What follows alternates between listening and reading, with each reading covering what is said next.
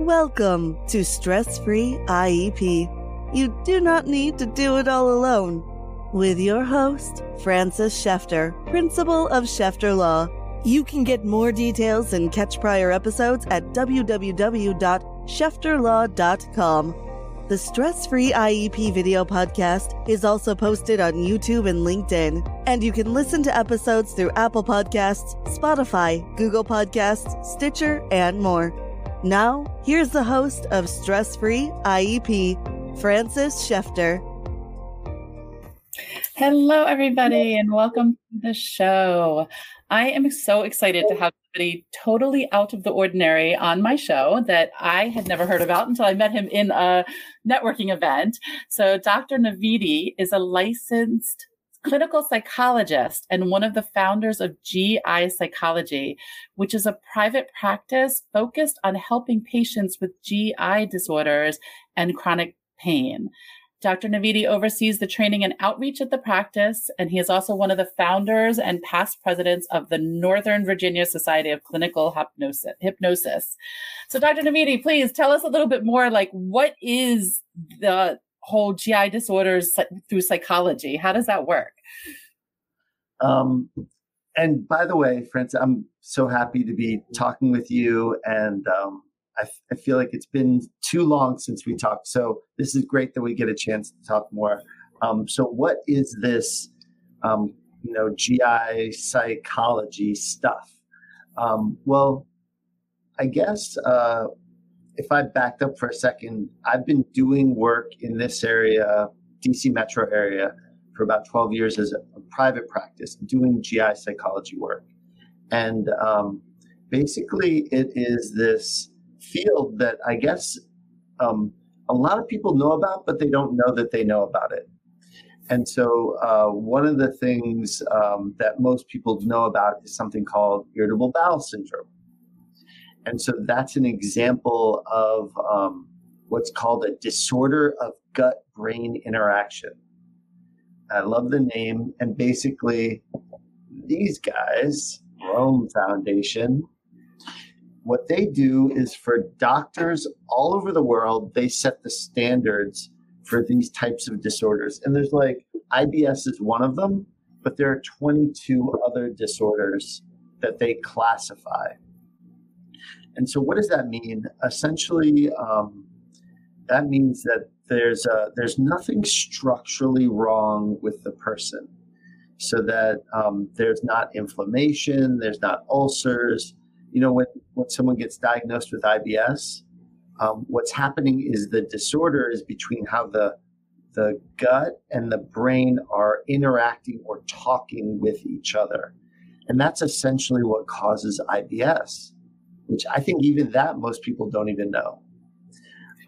Right. Go ahead. I always thought it was, no, I was just going to say, I always thought of it, it's a medical condition. And what do medical doctors do? They throw drugs at it. And what do drugs do? Give you side effects.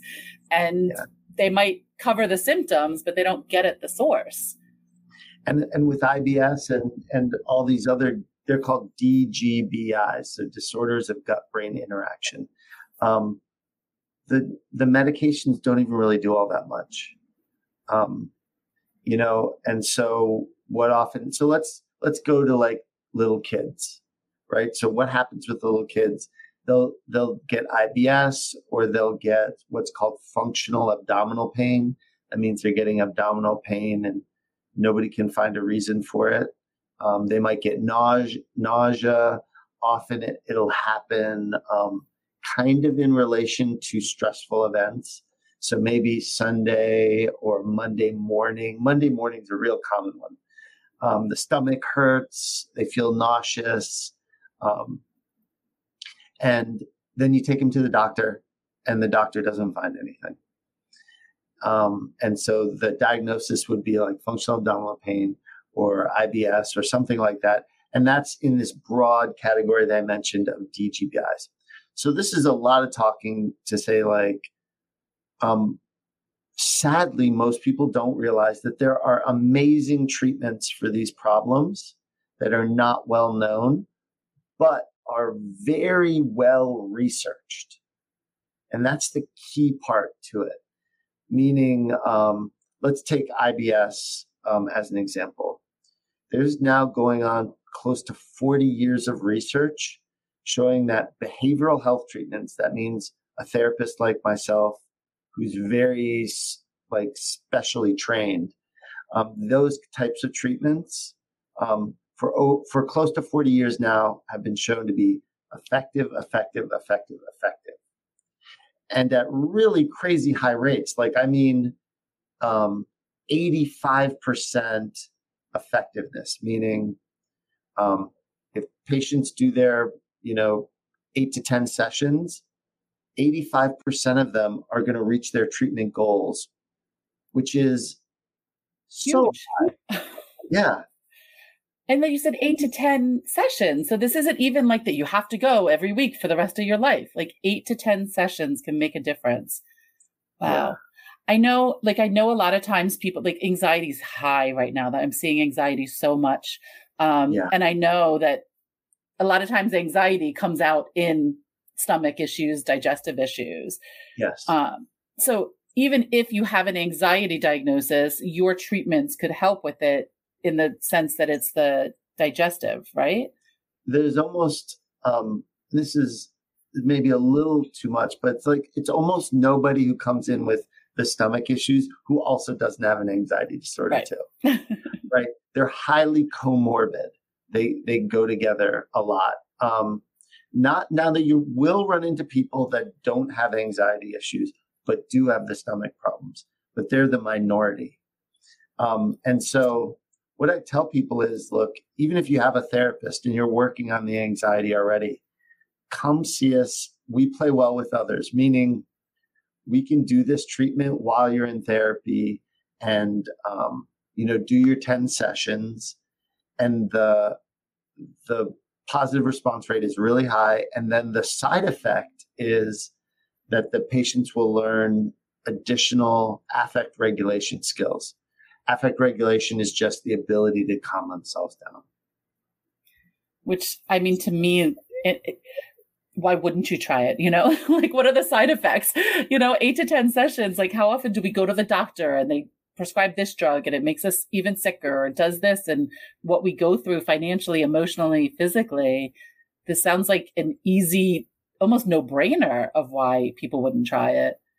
And that's essentially why I started the practice. So I'd been doing this on my own, but I was full. There weren't any more hours in the day I could see patients.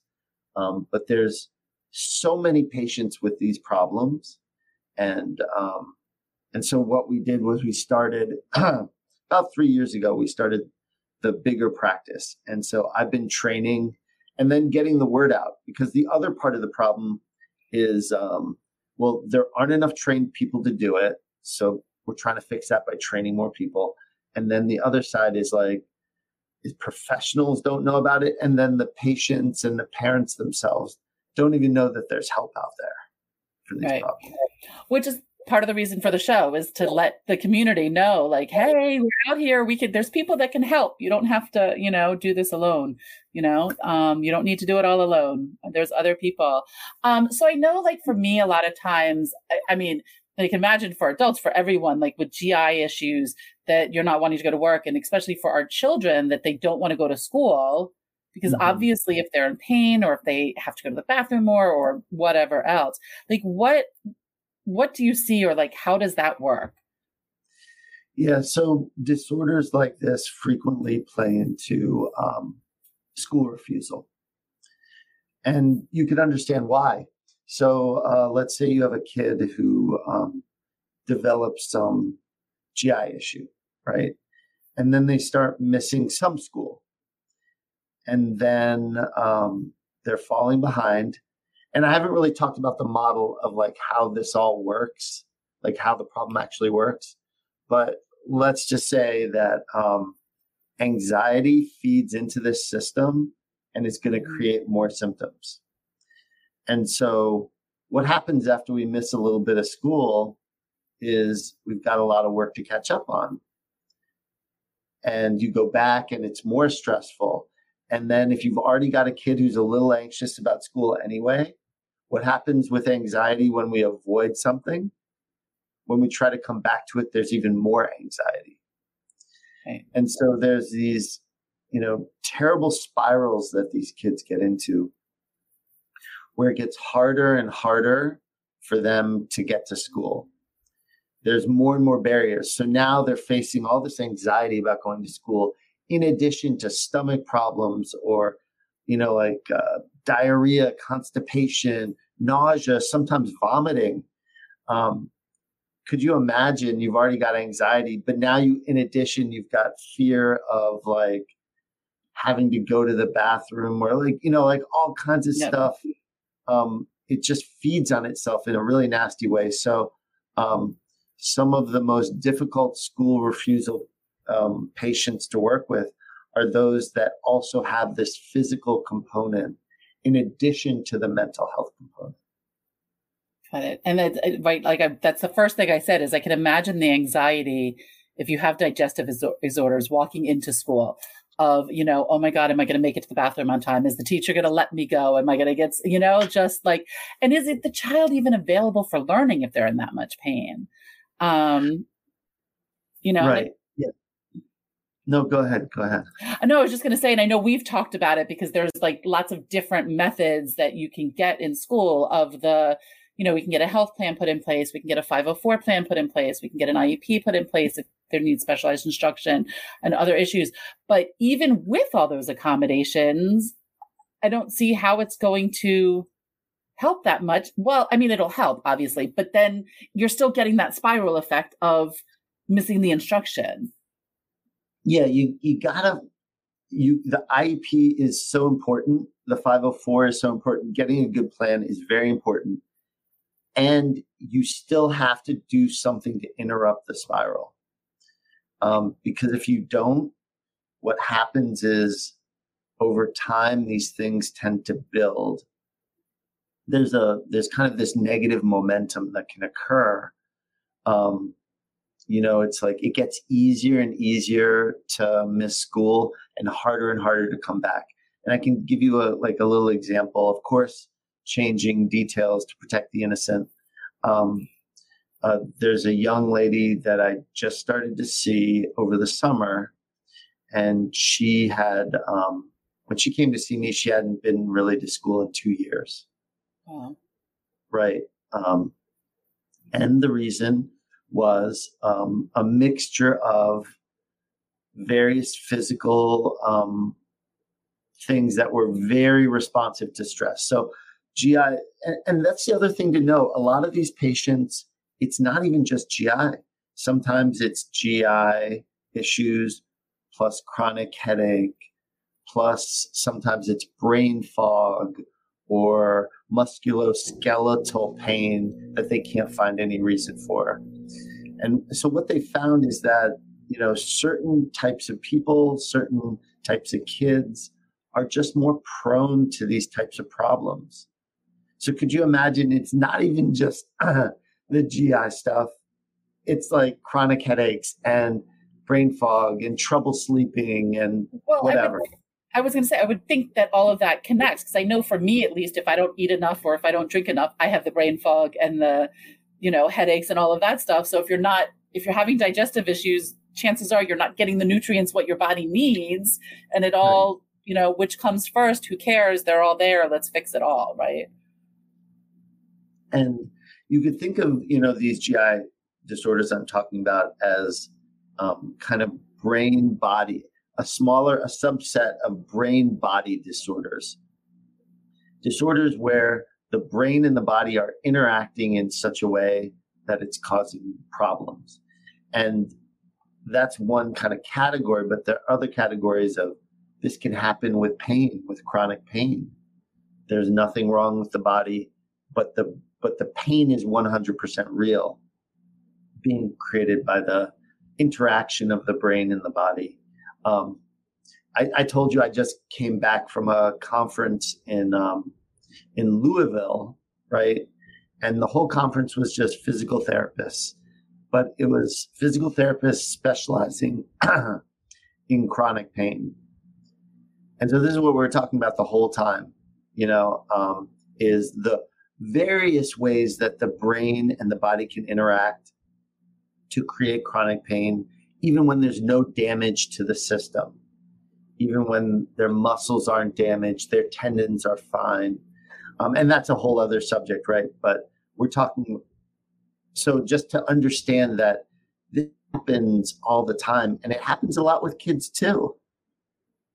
And that was going to be my next question. Like as adults or even, some teenagers and stuff, we can say like, I'm nauseous, I'm sick. And I know being a parent of young children, the young kids say, I have a stomach ache. Does the child really have a stomach ache, or they just don't want to go to school for a reason and all of that? Right. Are there like ways to flesh that out as a parent, like to see like, when do they need to call you? What are they looking for? So typically people will come to us, will follow kind of this sequence. They'll notice that their kid starts having, let's say, stomach aches. But it's not happening enough that they're just kind of, it's in the back of their mind. They're like, huh. And then something happens. Maybe there's a stressful event. Maybe there isn't even a stressful event, but often there is. Often there is a stressful event. Problems at school, some kind of difficulty in the home, whatever. And now those stomach aches are ramping up. They're much more frequent. And maybe the kid is missing a little bit of school. And so they start that process of going to the pediatrician. The pediatrician checks it out. I don't see anything wrong. They give them another month or two. The stomach aches continue. Then they go to the gastroenterologist. Gastroenterologist checks them out. We're not seeing anything wrong. This is good news. It looks like maybe they've got functional abdominal pain or IBS. And at the point when the doctor can conclude that there's nothing dangerous happening in the body, because what they have to do is eliminate the alarm. There's certain diagnoses that can also have stomach aches that are kind of scary and dangerous. And the doctor's job is always to eliminate those possibilities. Once they've eliminated those possibilities, what the doctors used to say is, well, I guess you'll just have to live with it. Right. Here, take this drug or this supplement and maybe mess around with your diet. And none of it was particularly effective. And that's the point now where they can come to us. And so the good news is the practice is now we're like able to see patients in over 40 states, including DC, Virginia, Maryland. It's all telehealth. And, we've trained up a good crew of clinicians at this point. And does it work? I mean, I know a lot of people with therapy and stuff how does it work with telehealth? Like, you don't know what's going on in the background. I mean, I'm assuming since it's all telehealth and you're in 40 states, it's working, but how do you overcome that fear of somebody saying, my kid's not going to go if it's on camera? My kid's not going to go. And usually, as long as they're not super young, so like younger than 6, typically the kids do just fine. In fact, some of the kids are a lot better on camera than maybe the adults would be.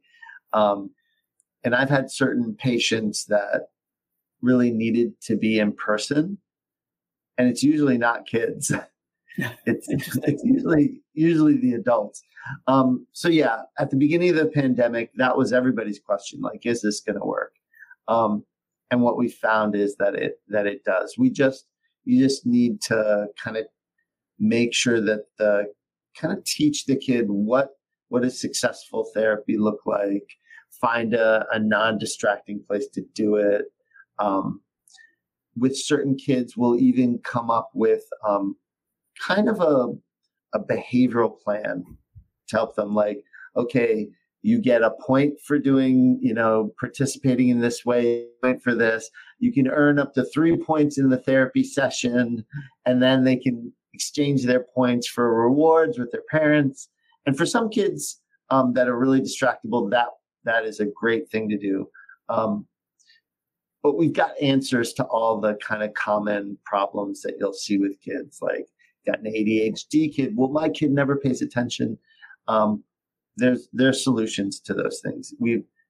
Your kid is not the first ADHD kid that we've had to work with, you know. Right. And I know, at least for me as a parent, I'm always the hardest on not the hardest on my kid, but the hardest to be like, oh, no way, my kid is really bad. You can't handle it. Or, that type of stuff. And so we all feel it. And I, go ahead. Sorry. No, go ahead. No, I was just going to say that, I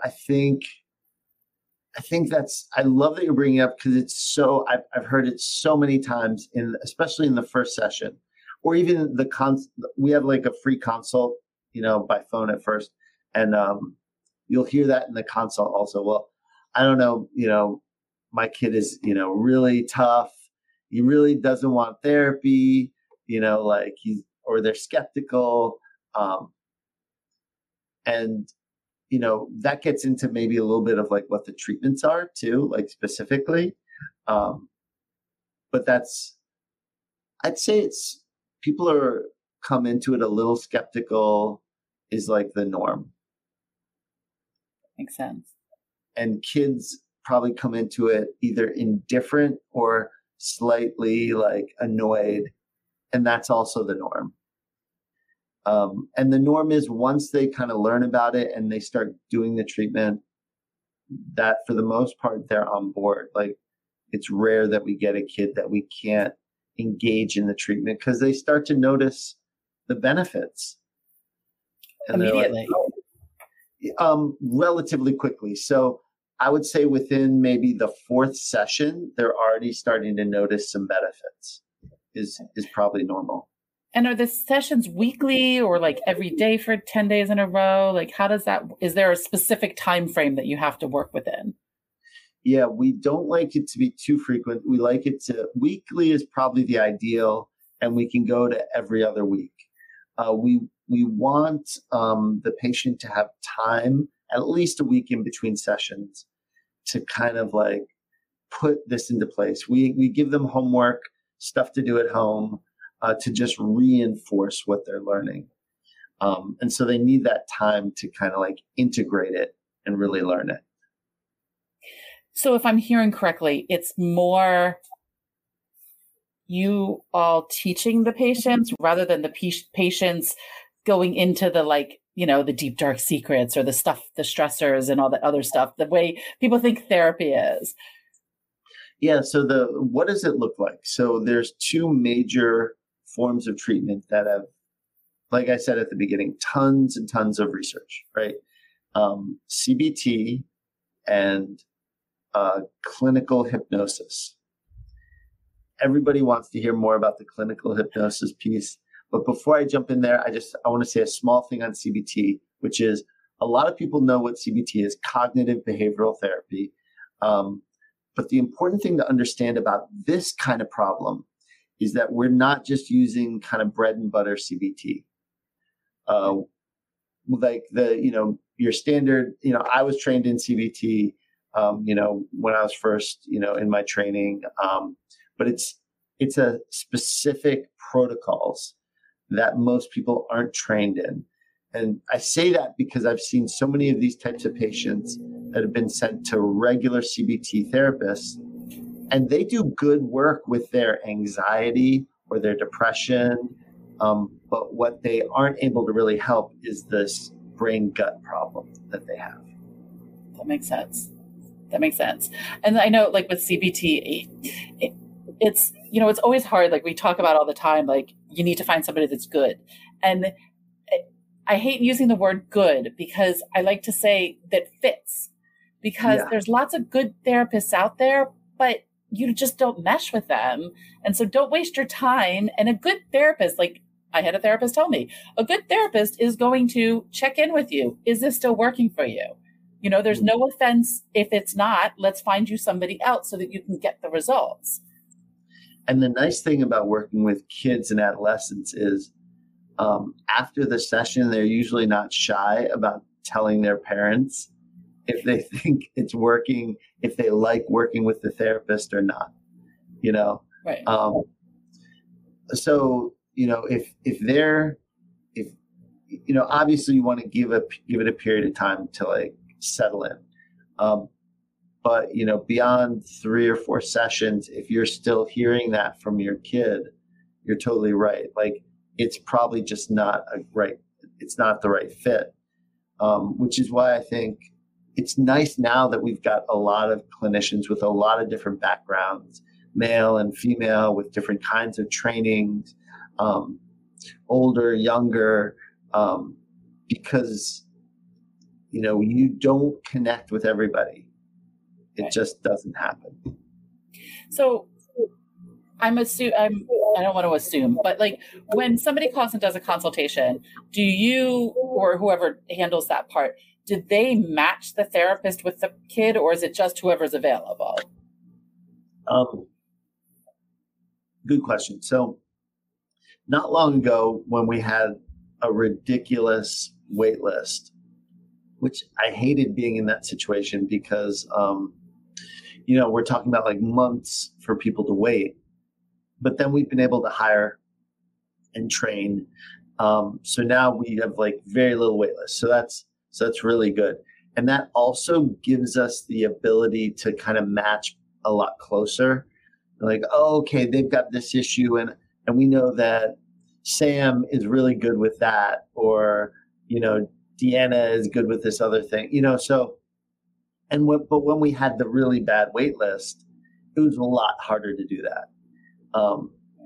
Just because like, okay, you've waited 2 months already. Do you want to wait another 2 months to get this, like the perfect match? Or maybe this would just be good enough to make it work, right? Like maybe we can make the match work. And so we don't have to do that right now, which is nice. We can kind of get the perfect match. But I'm assuming it doesn't. Is the program, so I know you said 8 to 10, like what is the method? Like what do you go into, like to the extent that you can, because I'm sure it's individualized, but like, does it really matter if your person is trained in the other stuff, or can anybody handle it? That's true. So as an example, let's say you've got a patient with trauma, right? If they have a trauma therapist already, somebody they're working with,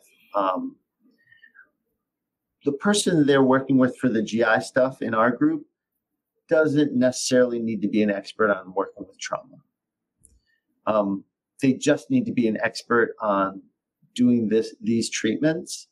And then they're going to coordinate with the trauma therapist to make sure that we're, not getting in each other's way. Does that make sense? Oh, 100%. And that you're working together because that's one of the big things is we're a community. And if we're not all talking, then we're overriding what somebody else might be doing. And so the community, so you guys work together. I love that. And then of course, I was going to circle back to, because I'm sure all the listeners are like, hypnosis, how does that work? What, what's that? Does that work? And so forth. I love being able to talk about hypnosis because, it's kind of a side mission of mine to work to dispel some of the myths that are out there, because I think it's a terrible shame that you've got clinical hypnosis, which has, ridiculous amounts of research associated to it. I'd encourage, this would take people about 20 seconds. Go into a website called PubMed. PubMed is available to everyone out there. You can all just type in PubMed into Google. Go into PubMed and just type hypnosis and let's say IBS, or hypnosis and chronic pain, hypnosis, depression. In essence, hypnosis has been studied so much, but what everyone knows about is not clinical hypnosis.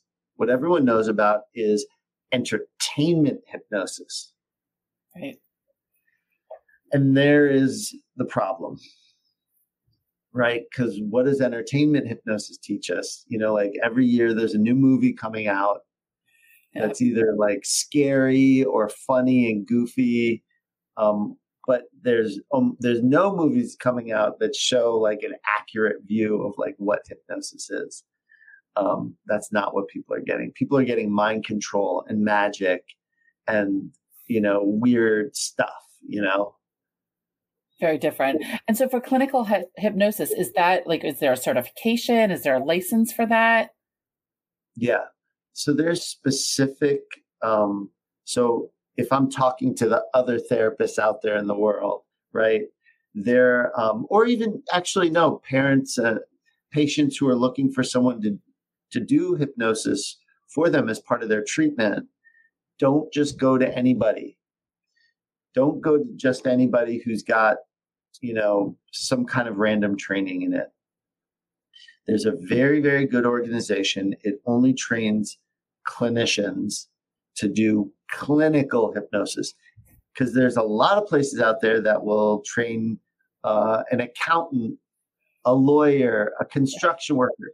Literally anybody who walks in the door can get trained in hypnosis and have there'll be an official hypnotherapist, right? And that's why I say to people, I'm not a hypnotherapist. I'm a clinical psychologist who is trained to use clinical hypnosis in therapy. Which is a big difference. And it's, the first thing that comes to my mind is that people always say, advocate or an attorney, advocate or attorney. And it's the same thing with an attorney. They know the laws, we're certified, and there's repercussions if we screw up.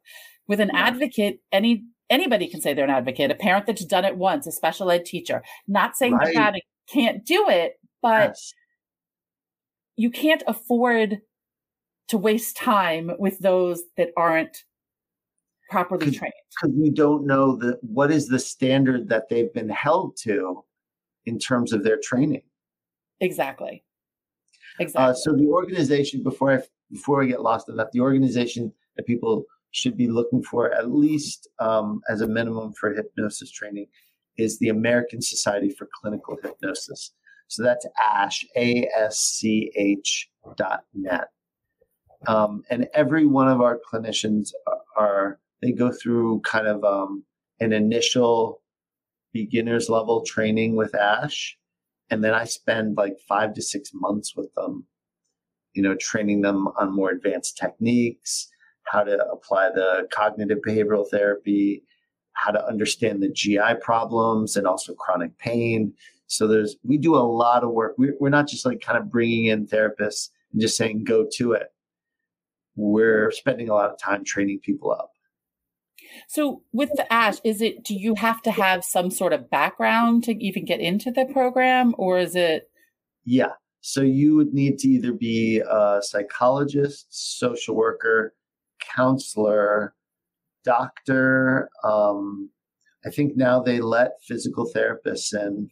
They're training physical therapists. And I think I'm forgetting at least one group. But these are all like nurses. I think they started training nurses now too. So people that already have degrees and are already in the field, and this is just a part of what they do. Interesting. Exactly. Yeah, because that's a big difference, like what is your training? And in today's society, I have a business coach, and everybody's asking, well, what coach do you use? How do you know what's a good coach? Well, what do you want your coach to teach you? What do you want your therapist to do? You want to make sure they have done it or have that background and that training.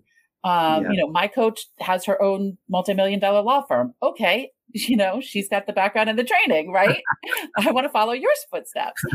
And I'm assuming like with doctors and with the training and stuff, you want to make sure they have the background so they know what they're doing, right? Yeah. I think I'd heard of there was some model to treat patients like this out there that I think they're using health coaches. And so what is a health coach? Well, I don't know. Like I know they're not somebody who has any clinical degree at all. I'm not even sure what kind of training goes into becoming a health coach. But, people are going to put their health in their hands, right? And it worries me because then somebody will say, well, I tried hypnosis, it doesn't work. Did you, like, okay. All the time. Right. Yeah. I've run, like maybe there are these stage shows that go around to colleges and school and sometimes high schools. And sometimes people go see these shows just for fun, and they'll go and volunteer, and it's very different experience. And that gets to like, okay, well, if it's not all this mind control stuff, like what is hypnosis actually? It's actually really straightforward. It's just deliberately teaching people how to go into a trance state. And trance is a normal, natural state of consciousness. We all are going in and out of trance. I worked out this morning, and I guarantee you at some point in that workout, I was in trance. I was in my head doing this exercise. The world around me disappeared. I might not have even noticed the discomfort, right? When I was a runner, I used to call it my Zen. That I would hit the point that nothing else, like you just hit that Zen. And it was just so amazing. I miss it. Yes. Whenever I talk with runners, they're always like talking about that state of mind. If you're a parent and you have kids that are old enough, every parent has seen trance. All you have to do is just look at your kid when they're on their phone. That's it. You will see trance in action because everything else fades away. If you're even close to them and you talk to them, they might not even consciously pick it up, even though clearly they should be able to hear you, right? Yep. But the point of all this is that trance is happening all the time. It's a natural state of consciousness for people. And so it's actually not particularly hard to teach people how to do it on purpose because they're already doing it accidentally. Right. Makes sense. And then in trance, they're able to learn and do things that you can't necessarily learn and do in your normal waking state of consciousness. Right, because we get in our own way. Yeah, we get in our own way, and we have a much more powerful mind-body connection when we're in trance. That makes sense. There's so many different benefits to being in trance, being in hypnosis, which is why people study it so much. Like literally, there's so many publications out there of scientists studying hypnosis because it actually is a very powerful technique. It's just not the entertainment stuff that people think. You're not making them bark like a dog or you're in control. You're going to be aware of everything that happens. You're going to remember what happens. I mean, there's so many misconceptions about it. And we teach all our patients self-hypnosis. That's it. And self-hypnosis, even when the treatment's done, is an amazing skill whenever they need to calm themselves down. I use it myself all the time. When I was about to give a talk in Louisville in Kentucky, right? I thought I was going to talk to 25 people. Turned out to be 100 people in the big conference room, right? Wow. And, it's a small thing, but I was like, oh, you're going to need the mic. I was like, God. And guess what? I started to feel anxious. I found a little private place, dropped in. And once you learn it, you can do it really quick. Like you can literally drop in about 5 seconds. Take 30 seconds, a minute, calming yourself down, come back out, you're ready to roll. It's similar great to skill. Yeah, it's a great skill. I was just going to say it's similar to Alexandra technique that physical therapists use, the ready list. It sounds like, it's very similar in that it's just taking those few minutes to get within yourself almost. Yes, exactly. Yeah, that's awesome. This has been so amazing. So if people are afraid of the hypnosis, like are all of your treatments, are they clinical hypnosis or is it CBT or does it depend on what they want and what their needs are? Yeah. So the way, like in an ideal world where, someone has been educated about hypnosis, they're fine with it. The treatment kind of looks like this. It's like CBT, clinical hypnosis are weaved in.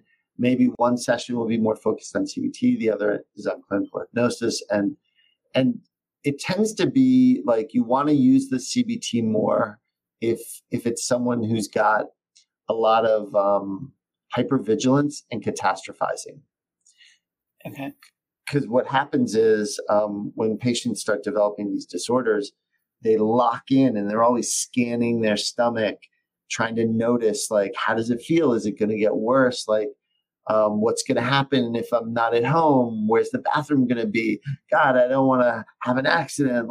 Like they're always scanning and worrying, and then they're catastrophizing about what they notice. And so if we're noticing someone who has a lot of that, then we're going to push harder on the CBT part. If they have a lot less of that and it's just a lot of the discomfort, then we're going to push more on the clinical hypnosis part. That makes sense. So it's tailored to each individual person. Yeah. Oh, and one thing to throw in, the interesting thing about this is you'd think, okay, this is a psychological treatment. All that's going to change is the psychological factors. Like, okay, I've still got IBS, but at least I'm not anxious about it. I'm not worrying and all this other stuff. And maybe the pain doesn't bother me so much, right? But actually the research shows the symptoms. So IBS might have diarrhea, it might have bloating, it might have like these different very physical symptoms. Those change too. Wow. Yeah. And that's the wow for me too. It's like, look, we've got a very high percentage of people who are going to benefit tremendously from it. And a disorder that can last their whole life, right? If not treated. Let's get them treated. They don't have to live with these things. And that's why we started the practice. It's like, look, people don't have to live with this stuff. 10 sessions, more likely than not, you're going to be good to go. Right. I mean, to me, it's like, why wouldn't you? Again, why wouldn't you? So what I'm hearing, I just want to wrap up a little bit and summarize a little for our listeners, is that if you're a child or you are having digestive issues, anything, IBS, all of that stuff, go to the doctor, make sure it's nothing of any of those other diseases that could be bad, that we don't need to name. And then if the doctor still, it's just this, here's this drug, then they need to call your office. Correct. Yeah. What we call it is they're medically cleared. We know it's safe. We know it's not something like Crohn's disease or colitis, ulcerative colitis, something like that. It's not an ulcer or something. We rule out those things. They're medically cleared. They're ready to go. I realized I didn't even say the website. I know you'll probably link to it, but it's just gipsychology.com. It's really straightforward. And I've mentioned a lot of research as I've been talking, but maybe you don't believe me. On the website, we link to a bunch of the research. They can take their time, check it out. They can do the free phone consult with a clinician to learn more and have them answer their questions. Because we're not trying to sell anything. We're not trying to rush anybody. We're just trying to educate. Yeah. You want to educate and you want to help people. Yeah. Like me, we're there to help and to assist and to, it's about helping the world, making it a better place. And 100%. Yeah. Yep.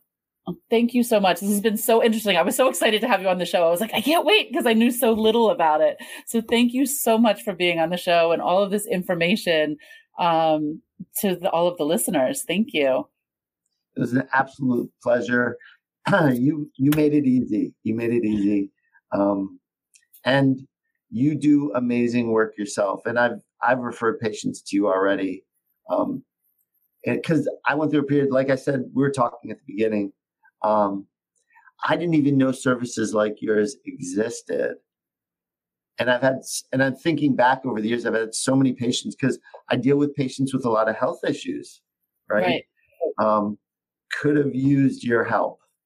Definitely. And I've referred to you some that are like lost with the doctors and like, you need to think outside of the box, call this person, they can help or change determine.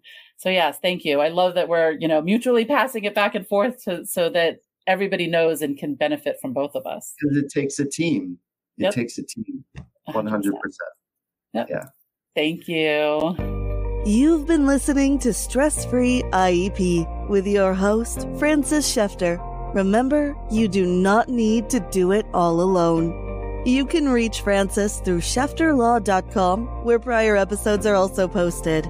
Thank you for your positive reviews, comments, and sharing the show with others through YouTube, LinkedIn, Apple Podcasts, Spotify, Google Podcasts, Stitcher, and more.